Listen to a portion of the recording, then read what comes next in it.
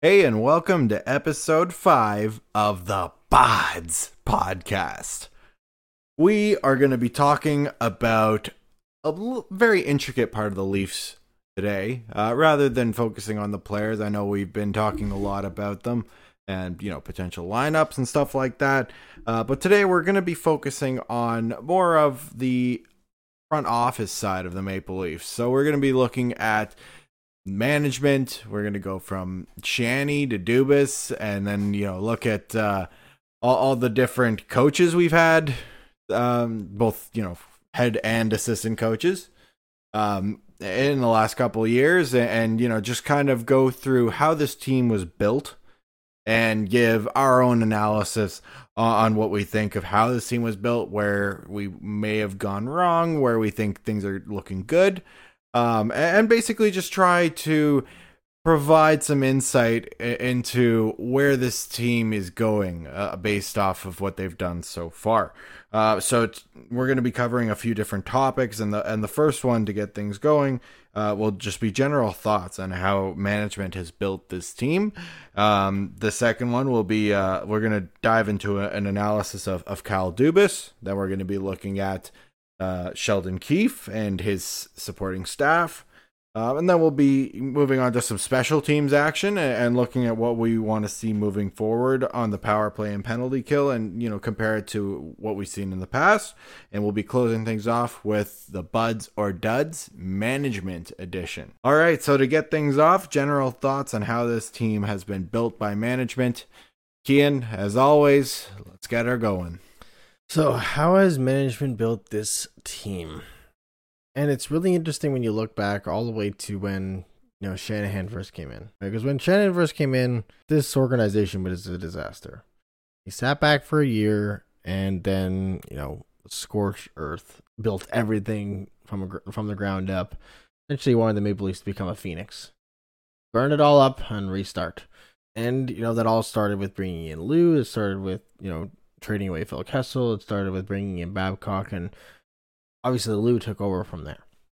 Now we got to see what Dubas did in the AHL, building that team to obviously a league champion, and then Lou kind of ran his course, and we can all speak to both the great positives of having Lou, like the Riley or the Anderson contract, but we can also speak to some of the negatives, like the Zaitsev contract or the Marlowe contract. So there's definitely things that Dubas kind of inherited from the Leafs, from the previous managers, that people really don't think it's as big a deal as it is when it comes to the decisions that need to be made in the management area. So when I look at the way the team has been built under Kyle Dubas, who took over May 11th, 2018 at this point, so still under about 2 years. And he's made some really smart trades, and a lot of the crazy thing is a lot of the trades that he's been forced to make have been kind of fixing some of the issues that were left over from him, from Lou Lamoriello. Because if you look at his first trade, right, it was trading away a Jimmy Vesey's brother for a 7th round pick, so a guy who was not going to make it to the NHL for a potential lottery pick. And you also trade away, your first round pick at 25th for, 29th and 76th. And you pick up, Rasmus Sandin at 29. And you go Semyon Argenchitev at 76. Both prospects that could potentially make the team. And then you have obviously a bunch of other smaller deals and, moving out players like Connor Carrick and Andrew Nielsen. Bringing in Michael Hutcherson last year to try and kind of shore up the back end, which obviously didn't work out very well. You had the Jake Muzzin trade for Carl Gunstrom, who I still think will be an NHL player at this point, and Sean Dursey, as well as giving up a 1st round pick. And then you have things like the Patrick Marleau trade, which everyone talks about, and obviously it made the force the Leafs to give up a 1st round pick, but we needed to get that 6.2 million off the cap for his 38-year-old player. So a lot of the picks that the trades that he's been forced to make, even looking at that Ottawa trade, moving Zaitsev out and Connor Brown, because it's just kind of getting rid of contracts and trying to give the Leafs more cap flexibility. And I think those are the outcomes of that are a little bit overlooked. Where I think Dubas made his first kind of main misstep was the Kadri trade. And it sucks that Kadri turned down the trade to Calgary because it might have been a better fit. But the Kadri trade to Colorado for Tyson Barrie is, in hindsight, a horrific deal. Yeah, not good for sure. But in a trade like that, hindsight's 2020, and at the time it looked like a great deal, and I personally was super excited to see Tyson Barrie come here, and it's just disappointing how it all turned out. And at the same time, it means we don't have to pay him. So he was only making 4.5. I know, but he was also in a contract year, whereas he should have been getting paid in this free agency, but because of his shit performance and the pandemic, he just got a 1-year pretty cheap deal. Mm-hmm. Right? So there's a bunch of ways to look at it, but at the same time, at the time that seemed like a good trade. I would have made that trade in a heartbeat. And you can't really hold that against Dubas, because sure, we can look back and be critical about it, but it's not something he could have possibly foreseen. But I mean, if I'm going into my general thoughts on how management has built this team, obviously Kyle Dubas is such a huge part, and we had the privilege of seeing the championship team in the Marlies. And we got to see the team that, Dubas built, and saw that it worked. It actually worked. And that's one of the biggest things. We got to see one of the first hockey championships in Toronto in who knows how long. Right? Way too long. And that was something special. And even though it's the AHL, sure, it's still the Calder Cup. It still meant something. And for him, we hope that same GM is the one we have with the Maple Leafs. But at the same time, you're with the big boys now. Like, there's going to be, everybody should have expected there to be a learning curve. And if I'm going to be critical about it, you have to give the guy a few breaks. And in Dubas's credit, he's owned up to every mistake he's ever made. And that is so respectable. So I'm just happy to see we have a competent GM for the first time in a long time. Besides Lou. Lou did some brilliant things for us, creating the whole Robota Island and, making some players disappear. Poof. Yeah, fantastic. Like Lou was the guy. JVR just like, I'm injured for the rest of the year, guys. I promise. I'm not going to play. I'm just going to make us real bad so we can get Austin Matthews. and Lou is really just the architect behind it all, because he just knew, okay, this team is a complete shit show. I need to make some bad deals disappear. And that's exactly what he did. So even though he didn't leave a perfect model for Dubas still learned a lot from Lamoriello. And you can see that he is still learning, obviously. He's still really young. And his value is increasing because he was mentored by Lou Lamoriello. And now you can kind of see the Lou Lamoriello training start to creep in a little bit. Because he's starting to think back to what would Lou have done in this situation? And it's nice to see, because he was not thinking that at first. I would subtly disagree with that, because I was someone who, when Dubas was first brought into the organization, he was coming off a really successful record, track record in the OHL with the Sault Ste. Marie Greyhounds, and was really kind of put forward as this kind of hockey analytical prodigy. So, just to be clear here, you're going to be going into your in-depth analysis of Kyle Dubas right now. Okay, let's hear it. And when he first came in to the organization, Shanahan spoke so incredibly highly of him as an individual, both from his hockey knowledge, but also just like him as a person.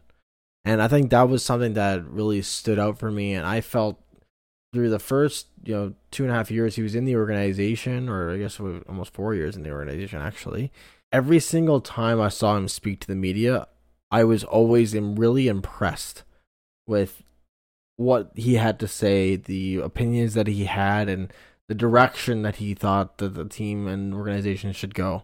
And I've always backed him because I really agreed with a lot of the things that he was saying. And I felt a lot of people threw him under the bus, saying that he was just, purely the analytical guy. But at the same time, I saw him as someone who was able to identify where in a team you need to push harder on the numbers or push harder on the eyes. And I think the moves he made in this specific offseason are the perfect representation of that. So many people, look at last year's team and say, hey, that team is built entirely by Kyle Dubas. It's entirely in his kind of, stature. Vision, yeah, vision's a better word. And I would disagree with that, because if you look at someone like the likes of Cody Ceci, he is there because of Zaitsev. He's on our team because we had to get rid of Zaitsev and that horrific contract that Lou Lamoriello gave him. We have to spend less on our bottom half of our forward lineup because we had to get rid of Marlowe's $6.25 million and had to get rid of a first round pick. Like there's just so many little things that are essentially remnants of Lou moves. So I see this year as truly being the first team where every single player on this team is there because of Kyle Dubas and a move that he chose to make. So I'm where everyone had those doubts and opinions last year. That's kind of where I'm at this year. Is like, this is now the team that is truly in the vision of Kyle Dubas, because it's a good combination of players who speak to that numbers side of his background, but also kind of speaking to the eye test of it all and the motivations of it all, and how to kind of get the rah-rah around the team, which explains the additions of someone like TJ Brody, who really speaks to the numbers side and improving our defensive core, but then adding someone like Wayne Simmons or Joe Thornton, who are actually going to impact us more on the intangible side, where they're going to impact the locker room, and they're going to chip in when we need to, and add a little bit of grit and leadership within games. And I think those are things that he was able to identify after kind of evaluating last year. And I think that's just, proof is in the pudding as far as him really, growing as a general manager and in his role, and understanding the impact that he has and the decisions that he needs to make in order to build a championship team here. Well, I think it speaks a lot to his character, just the way he conducts himself. And one thing I always noticed since day one with Kyle Dubas is, first was the intelligence of this guy. And it's just very evident in the way he speaks and just the way he presents himself. It's in a very professional, respectful manner. He's extremely well spoken. And one thing, it's one of the little things that I love to hear, is whenever he was being interviewed by the media, or just like doing a post-game scrum or post-trade scrum, whatever it is, he would always look whoever's speaking to him in the eye and call them by name. And it's just something small like that, but to me, that makes a huge difference, because there's like 99% of all other GMs don't do that at all. They pretend like the media don't even exist. But Dubas is different. He kind of looks them in the eye, and, he respects them as an individual, as a person, and addresses them as such, and will answer their question. Do you think that might be a byproduct of the fact that he entered the league in Toronto, where he's surrounded by that level of media everywhere? And in turn, if he had entered the league in, say, a much smaller market team like the Carolinas of the world, would he have that same stature to the media in a much smaller market where you're not dealing with as many people? Oh, I'm sure it has everything to do with Toronto, especially being with the Marlies. He probably got the same media attention as maybe the Coyotes. So Toronto media attention is a different level, even with the Marlies. That's true. Even with the Marlies, they get. I'd say the Marlies has better coverage than a lot of NHL teams. 60% of NHL teams. Yeah. They have great coverage, and that's because it's Toronto, and they just eat up hockey. But it just says a lot about Dubas' character, and as far as his hockey IQ and things go, a lot of people bash him because he's never really played the game. But he was seen as an analytical guy, and I have no problem with that, because it's been proven to work in other sports, and it's important. It's a foundation to anything you want to build is analytics. So it's great to have, because an analytics guy can learn the other stuff, but as somebody who knows just the other stuff can't learn the analytics. So it's a very niche skill to have, and Dubas has it, and that's a good thing. And the nice thing is to see that he's the opposite of Babcock in the sense that he's not at all stubborn. He is the first person to admit when he's wrong, and will do everything he can to correct it. And I think the off-season signings were just the perfect example of that, where he's bringing in all these tough and leadership type of guys, whereas everything he had done in the past was contrary to that. So that just shows that, like you said, he's growing as a general manager, and he's showing that in his moves, and he's open to listening to new ideas, and that is really refreshing. And the same thing goes for Sheldon Keefe, because he's kind of taking the same approach. He's been Kyle Dubas's guy for quite some time now, and they both approach the game in the same way, where they know that they don't know all the answers. And I feel like that's great knowledge to have, because not many people are big enough to actually admit that. So before you get too deep into Sheldon Keefe, how do you feel the impact of what do you feel like the impact was of Babcock on Dubas? That's an interesting question. Dubas, he obviously had a lot of mentors, but I think there was just a lot of friction in that relationship for the exact reason that I just outlined. He is the opposite of Babcock. Babcock is a stubborn man who knows what worked for him in the past and never wants to change it. And sure, that's good. And nobody can take away his cups and his gold medals, and that's all great. But in the NHL, it's a rapidly changing league. And if you don't adapt and change, you are going to die. And that's exactly what happened with Mike Babcock. And there's a reason Kyle Dubas is still around and Mike Babcock is not. Because Mike Babcock was stuck in his ways and refused to change. Kyle Dubas is open to new possibilities and is willing to flip the script on what everybody thinks about him if it's going to make the team better. So then how does Sheldon Keefe better fit that mold?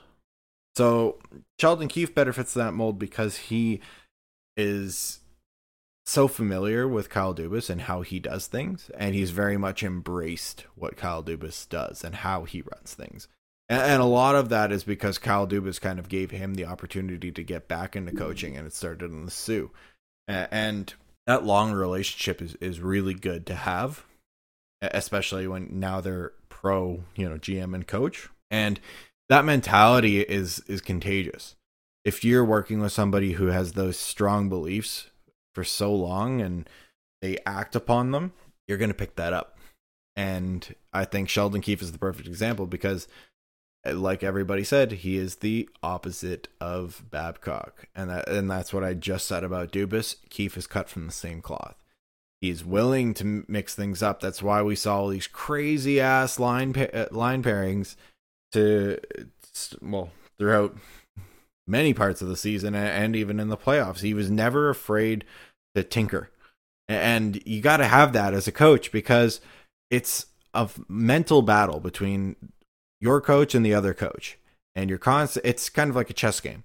And you're just trying to figure out what the next move is. What is that coach thinking, and what can I do in response to that? That's the mindset of a coach constantly.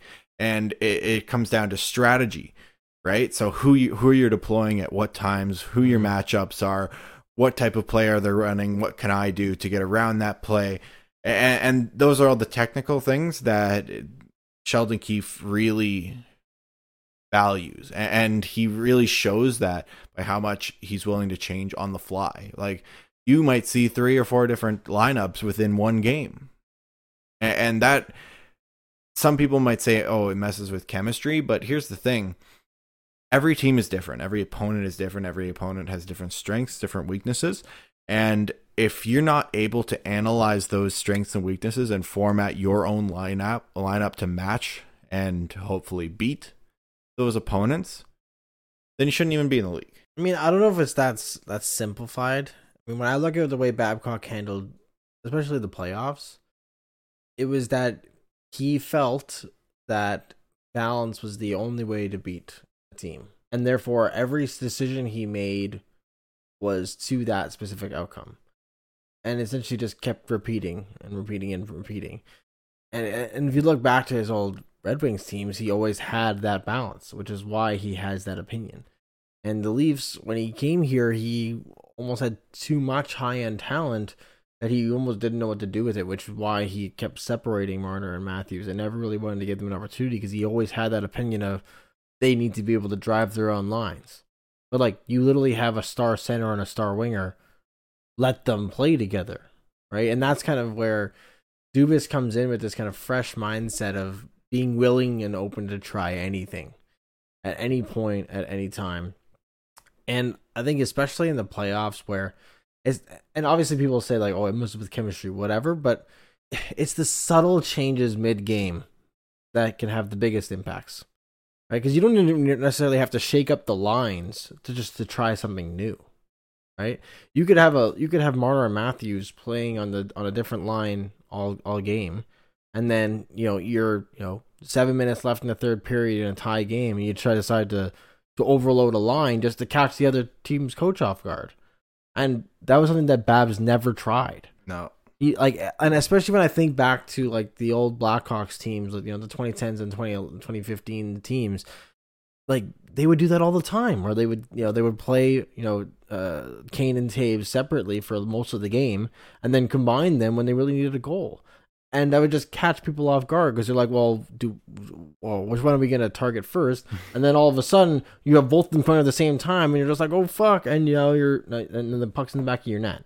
And so, like, that experimentation, that openness to shift is where I feel like Keefe will be able to better utilize the team in front of him, where Babcock was just kind of too set in his ways. Yeah, exactly. And it's that little deception that could be the difference between winning or losing a game, and that's why those Blackhawks teams were so successful, because they caught the opposition's coaches off guard, right? So they were prepared to either cover Kane or cover Taves, not both. When it's both, they're scrambling, and now the coach is like trying to quickly jot something down, jot up a play, something to cover them. But guess what? If it's a line change, it's done in seconds. So you don't really have time to come up with a counter play, and then the attacking team has the advantage. I mean, we do it on dangles all the time. Oh yeah, like if you think about when we need a goal and the net is pulled, we put all of our best players on the line on the ice, right? And it's like all those players might play on separate lines at a time, but then if you're putting all your best players, we need a goal. Like that's just like what you do, and like people only think, a lot of coaches only think of doing that when the net is, the goalie's pulled, versus like, why wouldn't you just try that at the last minute of a period where you might be down a goal and you just kind of you have a minute left, it's a low risk and you just want to see if you can push for a goal in the last minute, which is always detrimental to momentum. So I'm really excited to see Keefe in a full season, really see how that experimentation and freedom affects the players' kind of mentality throughout the season and how they go about playing the game. Because sometimes it almost seemed like they were afraid to make a mistake because they didn't want to get reamed out by Babcock. And obviously people are like, oh, but like, Keefe took over in November. He had so much time. And it's like, dude, he took out middle of November and then had a pandemic hit. Like he had literally 3 months with his team before going on a hiatus, and then thrown back into a plan. Like the guy has not really had a chance to build the culture that he wants his team to play like. So I feel like it's not fair to try and judge Keefe off of what this season was. Yeah, and this season is truly his first season evaluation. And it's going to be a short season anyways too. And that's the thing, he's getting back-to-back short seasons. Yeah, so it's kind of unfortunate. Yeah, it's tough, coming into a new situation like that, and you're immediately doing back-to-back short seasons. Makes it hard to get to know your team. And the other thing is, I love the relationship between Keefe and the rest of his coaching staff. Specifically because I hated the relationship between Babcock and the rest of his coaching staff. Whereas for Babs, the Leafs purposely brought in two former head coaches? Yeah. Paul McFarland, who is head coach in Florida, and Dave Hackstall, who was head coach in Philly. Mm-hmm. And there's a... McFarland was an assistant coach, but he ran their power play in Florida. Okay. Gotcha. So yeah, sorry. McFarland was the assistant. He was in charge of the power play, and that's the thing. The Leafs' power play before McFarland was brought in was abysmal. It was so bad, and that's kind of why they brought in one of the best power play specialists in the league. And what bothered me more than anything was Babcock didn't even give him the chance to orchestrate the power play. It started off great. The power play started off banging, and then it just fell off. You know why? Because it kept having that Babcock influence where they were doing the drop pass, fucking around in the neutral zone, and you'd barely spend any actual time in the offensive zone to generate anything. And it's that drop pass that you would point out on every single power play that never changed, ever. Despite the changing assistants. And then we realized, that's what made us realize is, okay, it's not the assistants that are the problem here. Well, it was weird that when as soon as Babcock was gone, the entrance to the it's not like they stopped doing the drop pass altogether.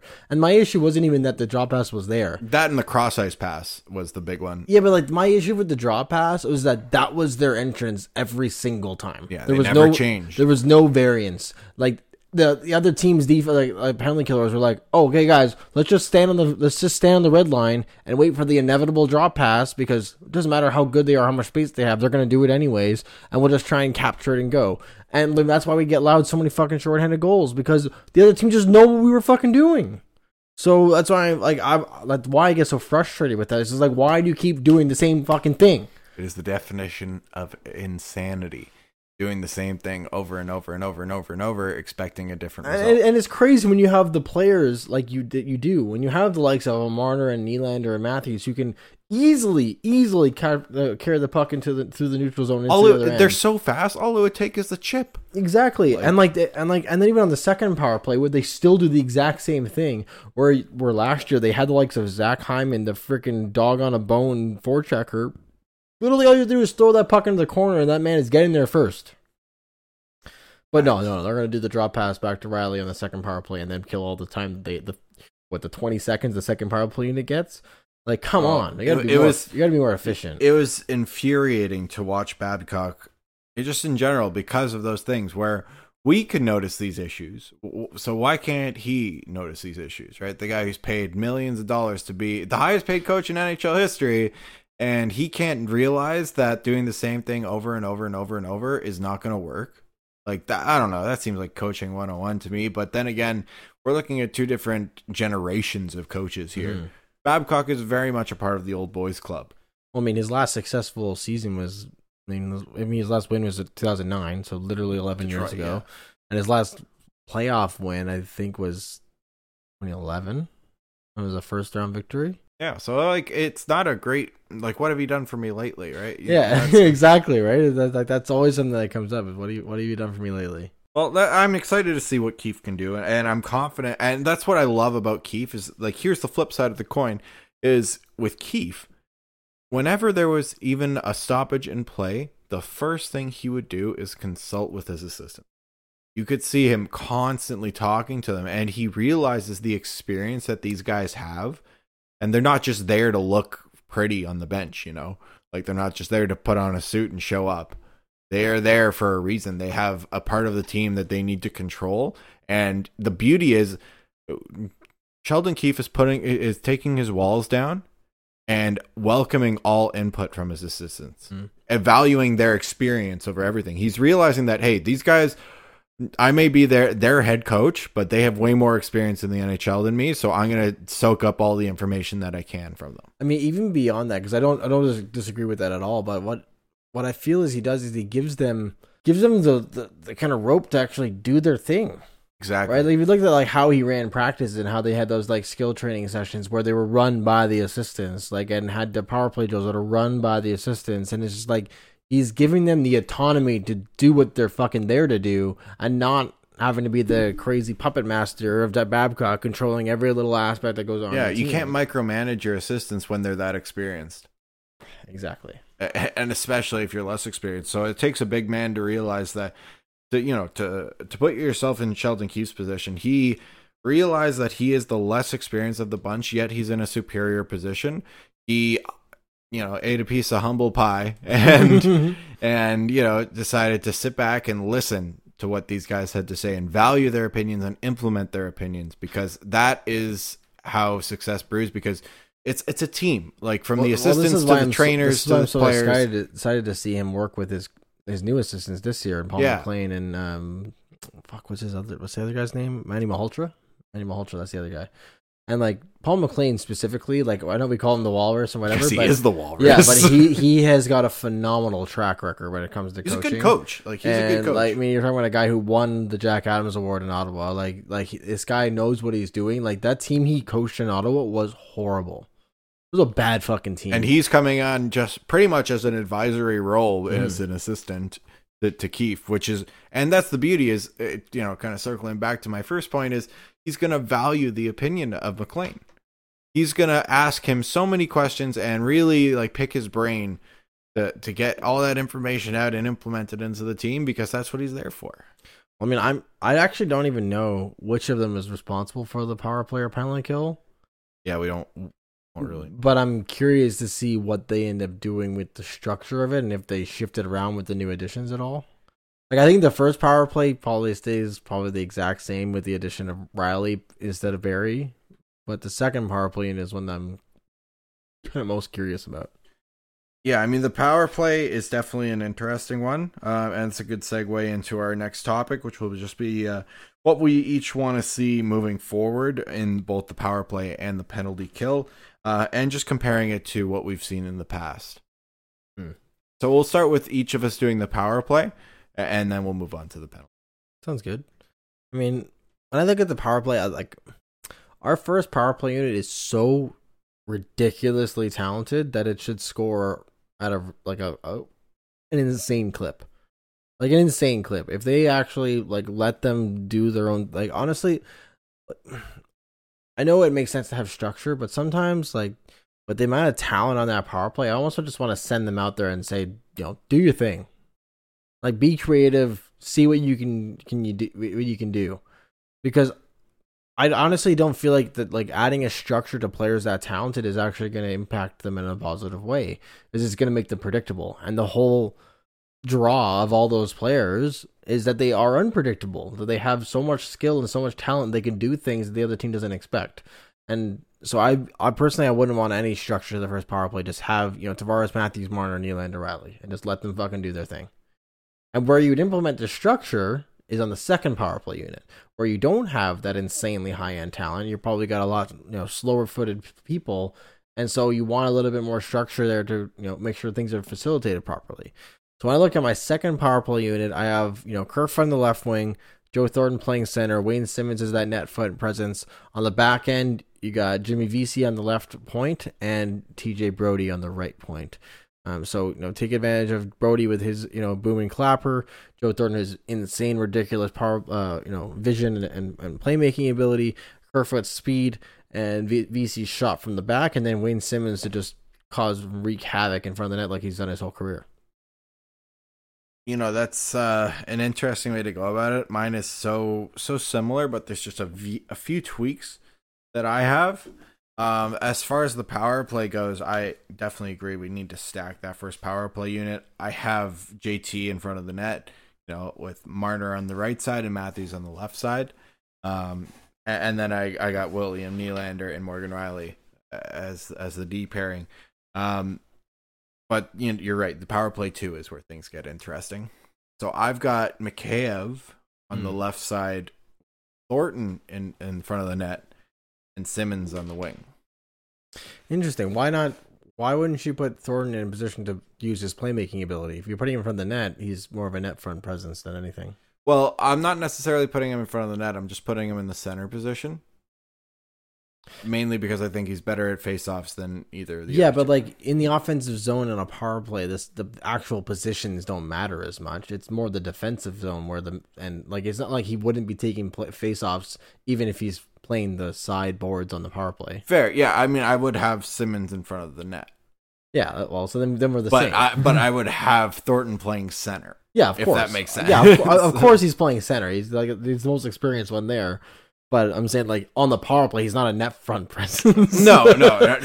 I'm just saying how he's still playing on the boards. I'm just saying how I have the lineup, based off position, right? Right.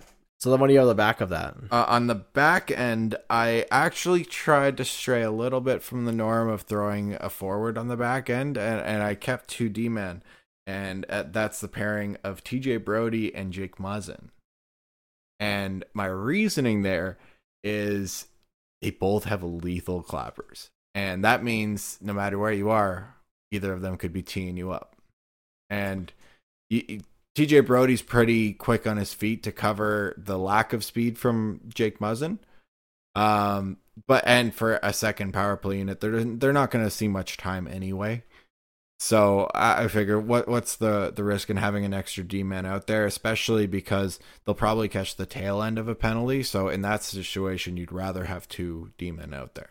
My one pushback on that is that like Muzzin will be playing his strong side, not his offside. Therefore, his opportunities for one-timers are minimal, where everything is basically going to Brody.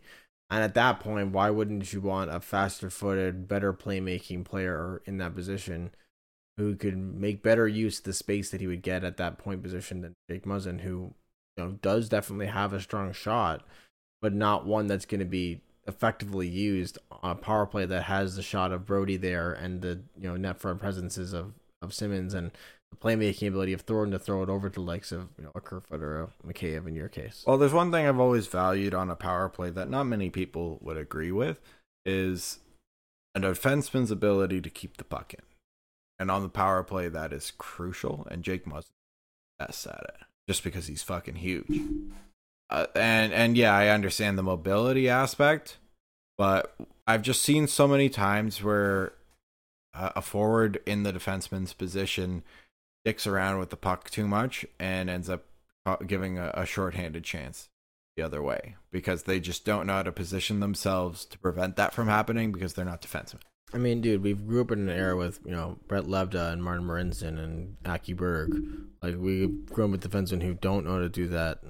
So, like... Fair enough. I don't know how much I trust defensemen. We're talking about a Leafs team where we finally don't have that problem. So why not use the D-men that you got? I mean, I honestly, the reason why I wouldn't have Jake Muzzin there is because he's going to be playing so many minutes on the PK and shutdown roll and other tough minutes that he doesn't need the additional minutes of the penalty kill on the power play. Like, give the guy a rest during the game. Like, I get that you want to take advantage of his shot, but he's not going to get that many shooting opportunities playing left D on a power play.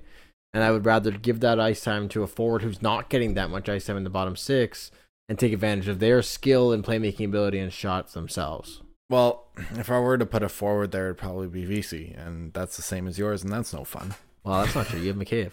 I have Kerfoot. Suit man. Well, I think that's a nice transition into the penalty kill where I do have McCabe. It's like right. my first PK unit. Like, when I think about the penalty kill, like when we were growing up, like the Leafs penalty kill was like dangerous. Like the one that sticks out to me the most is Sundin and McGillney. Like, anyone who was a Leaf fan in the early 2000s, like, when Sundin and McGillney were killing a penalty together, you could almost guarantee there was going to be some sort of opportunity to score. And they would do it a lot. Yeah, McGillney's speed. Like, those guys were just... Sundin's shot were just so lethal. Yeah, like, terrifying. Like, you wouldn't want to have them killing penalties against you because you wouldn't... If you make one mistake, it's in the back of your net. And for so long, the Leafs didn't have that threat. When we lost that, we had it for a bit with Bozak and JVR. I know they formed a pretty formidable penalty killing pair duo for a bit, but not really to the same extent. And I feel like this team has that true capability to really kind of have that on 2 separate lines. And so the way I built my penalty kills is with that in mind, is that you want to have a penalty killing tandem that has the speed to effectively play the defensive end, but is a threat on the offensive end to keep that power play on their toes. This is how it breaks down. My first penalty kill unit, I have on the front end Zach Hyman and Mitch Marner. So you got the tenacity of Hyman and the speed of Marner and offensive capabilities of him. And then on the second PK, sorry, I guess on the back end on the PK1, I have Muzzin and Hall, which is already a proven shutdown pair playing PK. I have the exact same for my first PK. And my second PK, I have Mikheyev and Kerfoot. And on the back end, I got Riley and Brody. Fuck off, man. It's almost like we're brothers and we have similar opinions. Jesus, like we're like the exact same. I may as well not even do my fucking penalty kill because it's the exact same thing. Well, then why don't you help me explain why it's so good? All right. I mean, the Marner-Hyman combination is one of my favorites, mainly because Hyman is the best penalty killer. A dog on raw Literally, meat, man. arguably one of the best penalty killers in the league. Yeah, like the hustle's there. He's always grinding in the corners in the offensive zone on the penalty kill. Whereas Marner, he's willing to put some stuff on the line, to get in front of shots and make those plays. And I feel his hope is to get a rebound off himself and then go on a breakaway and score. What's crazy? He's pretty good at doing. It was crazy. If I had it my way, the first penalty kill would be Matthews and Marner, and the second penalty kill unit would be Mikheyev and Hyman. I think it's insane that you want Matthews to be one of the best defensive centers in the league, and then he doesn't kill penalties. If you look at the other best defensive centers in the league, look at Taves, man. Look at Bergeron, look at Kopitar. They all kill penalties. Can you imagine a power play unit having to deal with Austin Matthews' shot coming in on a short-handed rush? And his speed and hockey IQ, like, I get you don't want to overplay him, but like, man, he'd be so deadly in that. I want to see it. Just try it one time. Just try one time. If there was anybody who was going to try, it would be Sheldon Keefe, man. So I wouldn't be surprised if he gives it a go, because I'm sure he wants to tap into that side of Matthews' game as well. Yeah, why wouldn't you want to get your best player on the ice as much as possible? Exactly, and get the most out of him from all aspects. So that would definitely be cool to see. From a penalty kills perspective, I love it. Like it's solid. There's literally no holes. No, unless there's injuries. Finals. Actually, even with injuries, like if you have Justin Hall or Brody go down, Zach Bogosian can fill those penalty kill slots easily. We don't have to call Marincin. Yeah, well, the fact that you have, depending on who makes the team, you have Lettinen, Dermott, Sandin, and Bogosian all above Shithead in the ranking, which is just fantastic. It's just fantastic. Yeah, it's great to see, and that's the first time we've had that since we did that. It's kind of like, it's uncanny. Like the last few years, we've been like, oh, we finally have so many defensemen that Marincin's pushed down the depth chart, and then like one injury happens, and then two injury happens, and then Marincin's in the lineup, and we're like, what the fuck? It's all because he kills penalties. God damn it! Like just because he's a tall ass lanky motherfucker who's got this huge like, hey, body. I can stand in this position. He's honestly one of the worst hockey players I've ever seen, including my minor hockey career. And I saw some pretty shit players, man. I played with house leaguers, and Marincin looks like one of them. And the crazy thing is that his underlying numbers aren't even bad, which doesn't make any sense because his eye test fails miserably. Well, that just goes to show you that analytics are not everything. Mm-hmm. Yeah, I think he's the prime example. He is the prime example, because your numbers could look great, but if you actually watch the game, you'll realize this guy's hot garbage, and he is doing a lot more bad than good. He is the worst decision maker of all time. Oh, it's really bad. Like, Leaf fans know how bad Aki Berg was. Yeah, he's Aki Berg reincarnate, man. He's worse. Because I can guarantee you Martin Marincin could not play on a silver medal winning Olympic team. Aki Berg did. Fair enough. I'm sorry, but there's no chance he's making an Olympic team. I don't care what country he plays for. He could be fucking Japanese, and he's still not making that team. He's so bad. We're ripping on him way too hard. We're probably going to have to cut this. Nah. We haven't been that mean. I'm sure he's a good guy, but just hang up the skates, man. We just don't want to see or just go to a different team. Yeah, like go somewhere else. Go to the Habs, please. Just go to the Habs, go to the Sens, go to the Sabres, like any of our rivals, and let us just like take advantage of you, like they have taken advantage of us for years.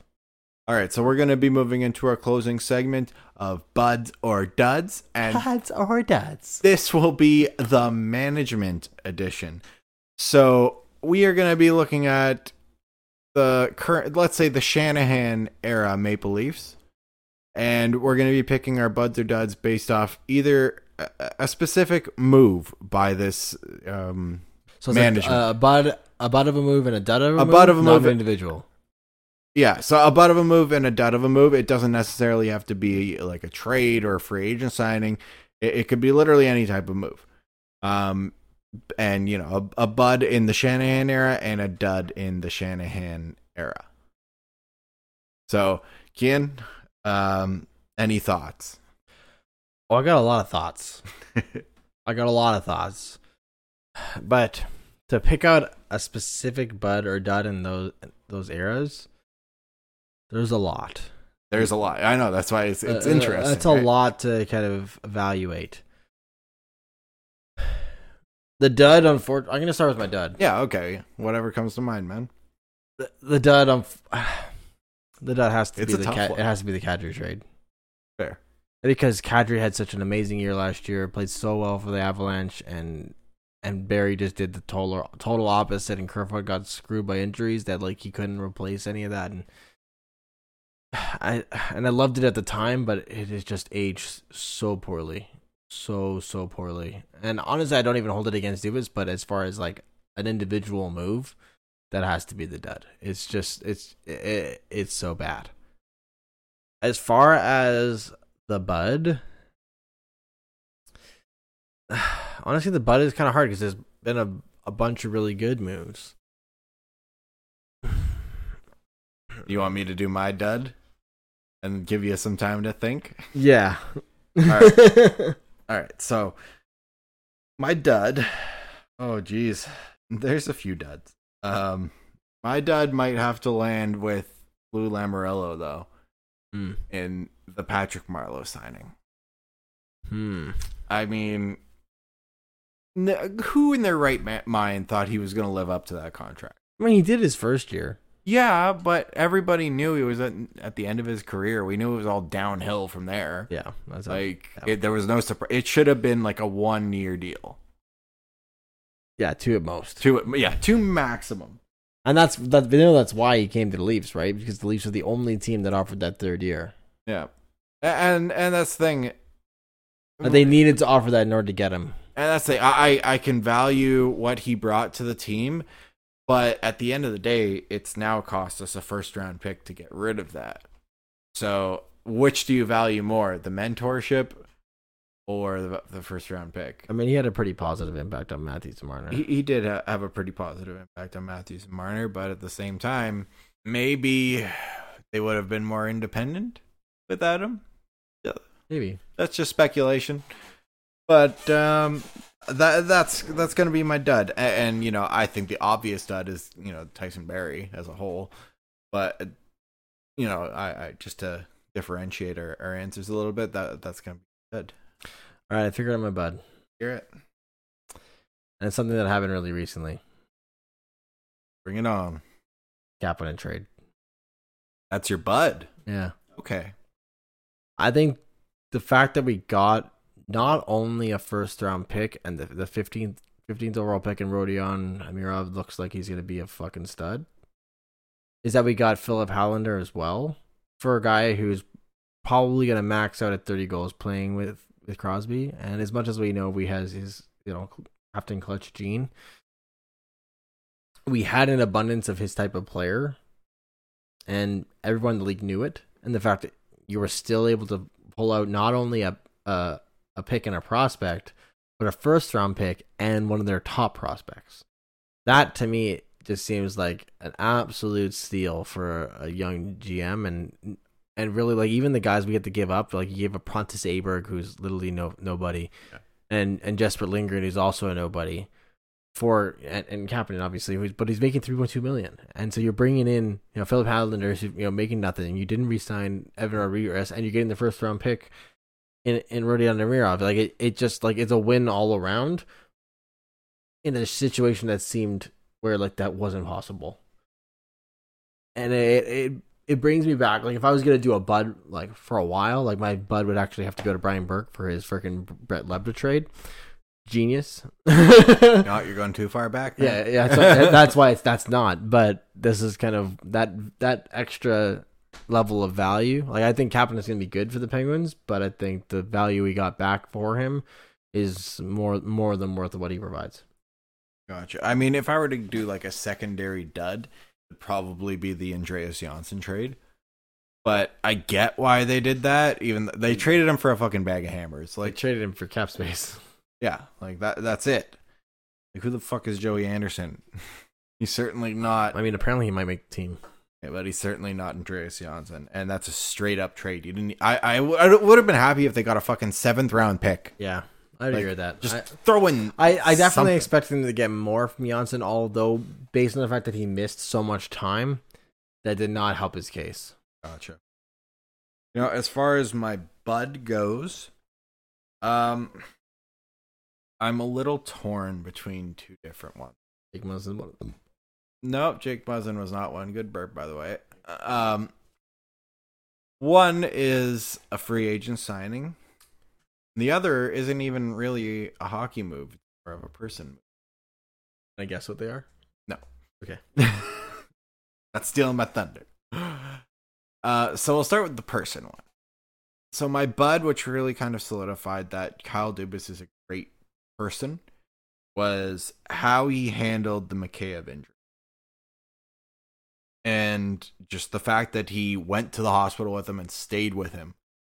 Overnight. It just shows care. Yeah, it shows how much Dubas gives a fuck. Mm-hmm. He sees these players as more than a player. He sees them as people. And he saw that one of his people was in a lot of trouble and was borderline near death if he didn't get medical attention right away. And that's some serious shit. And it's really impressive to see that Dubas took that incredibly seriously and made a point to stay with him overnight and make sure he's okay. So that just speaks to how Dubas is a person, not necessarily a hockey move, but more so, a good person. If we're gonna go the hockey route, it's got to what the podcast is about. Yeah, exactly. It's got to be the TJ Brody signing, mainly because we've been searching for this for so long. Not to be a pessimist, but I hope to God that doesn't come back to bite you in the ass. I know. If he ends up being another Tyson Barrie, I'm going to fucking lose my shit. We're going to do a whole other episode saying that I'm a fucking dust. You were the dud of the week. I am the dud for thinking that Brody was going to be a bud. But I really hope he will be. And I'm confident that he will be. I think he's going to be a great fit. Certainly a lot better than Barrie because he had that other player to play with. Also, a million times better than Cody Ceci. Oh my god, isn't he getting paid near the same as Cody Ceci? Like think about the fact that actually he's getting paid $500,000 more. Worth it. But think about the fact that Cody Ceci played 18 to 20 minutes a night last year. It's a whole fucking period, dude. And we get to replace that directly with TJ Brody. Oh my god! That alone just says how much of a bud mood. Because you took the mess that was from Lamoriello, mm-hmm. Which, as we talked about earlier, Cody Ceci was the remnants of the Zaitsev trade. Yeah, so you were kind of stuck with him, and now you've managed to replace that awful player with one of the best defensemen. League. Wouldn't go that far, but definitely the best defenseman that Riley's played with. He is, well, it depends on how big a list you're making, I guess. Well, best defenseman in the league would mean he's the top 10 player defenseman in the league, and he's definitely not a top 10 defenseman in the league. Okay, maybe a top 20. Yeah, that's closer to that. Yeah. He's definitely a bona fide top pairing defense. Yeah. Which would put him as one of the top. Which would put him I consider top 60. I consider a top pairing defenseman one of the top defensemen. Well, you realize that would be top 60 because there's 30 pairs, 31 pairs. But the key word there is bona fide. Yeah, okay, that's fair. Because not all teams are fielding a bona fide first pairing D man as a first. I'd have him as a top 30 D man. Like, he's probably better than the best defenseman on some teams, but he's probably worse than. But the beauty is two guys on some teams. The beauty is he's not being brought in to be our top defenseman. Yeah, because Riley's our top defenseman. Who's easily better than him. Oh, yeah. Riley is one of the best defensemen in the league. That's a very fair statement because Riley's the top 10 in the league. Well, that's what you get for 5th overall, bro. I mean, in that draft, realistically, he's the best pick in that draft. He is. Oh yeah, it was a brutal draft. Like, thank you, Riley, for getting injured in your draft here. Like, I know that probably sucked to go through. Thank you, Berkey, for having faith in him. Yeah, well, I mean, Berkey said he had him ranked like number 1. So thank you, Oilers, for taking Nail Yakupov. He's not even in the league anymore. Well, I mean, think about the people who were taken ahead of him. Like, you got Galchenyuk is there, and like Yakupov, like, not good, dude. Imagine having a first overall pick on your team he's not even in the league anymore. I mean, like, they're kind of dealt with the same thing with their 4th overall pick a couple years ago. Yeah. Although apparently he might be coming back this year. So I heard that apparently they're setting things up. But it's gonna be really really interesting to see how things play out this year and how experimental they get in such a short season. I think that's a whole other factor that I think we might be underappreciating, is that in that shortened season you have so much less time to kind of get ready for the playoffs and kind of figure out what works and then experiment on top of that. So everything is just kind of on an accelerated time frame, and so I'm really curious to see how they kind of evaluate and adopt to that. And it's interesting that like the NHL season this year is probably going to end up being like a 56 game season, and like, as minor hockey league players, we only played like 36 games, and we know how much shit changed in even a 36 game season. So we think about 56 games is not that long, but although it kind of is a pretty long time to kind of figure shit out. So I'm really curious to see how that all plays out, and if Leafs can get back to the glory. Let's hope they can, and that's the good thing, is that we finally have a rough idea of how many games we might be playing this year. Finally, so some type of progress. We finally heard something out of this deadlock of a discussion for next season, and it's even less than what we thought. We said it might be 60, and they're already below it. And fair enough, if you're not even starting until 2021. I mean, I just hope it doesn't get as low as like the lockout year of 48. It can't. Yeah, like. At that point, they're saying that they might start it by like January 15th, and they want to get the Stanley Cup handed out by like early to mid July, so they can then try to get back to their normal time frame. Yeah, we'll see what they do. Everybody's kind of guessing at this point. Yeah, like honestly, it's weird because I can see both sides of the debate when it comes to the players and the owners. Because if you look at like the player side of things, is like they literally just renegotiated a thing in June, right? Like, why CBA? Yeah, like they just renegotiated CBA in June. So like, why am I bothering doing this again? Like, why is this even an issue? But then on the owner side, it's like, well, because things have changed, like things have gotten worse. Yeah, and so like the opportunity of having fans in the stadium are a very minimal opportunity, and like the money they're gonna lose by not playing is actually less than the money they would by playing with no fans. For once, I actually agree with the owners on this one. Whereas, if you're thinking about it of an employment contract, they had renegotiated the CBA for a certain amount, but that was also with the expected amount of games played. And now those games are being pretty much cut in half, right? So, and all of a sudden they're expected to get the same salary as and they get paid per game too. Exactly. That's the thing. It's like, because it's a pay per game thing. Personally, I think they should just be paid the same amount that their normal salary would pay, but reflective of the games. Well, from what I'm hearing is that they're at like the owners are asking for like almost like a 40% salary deferral.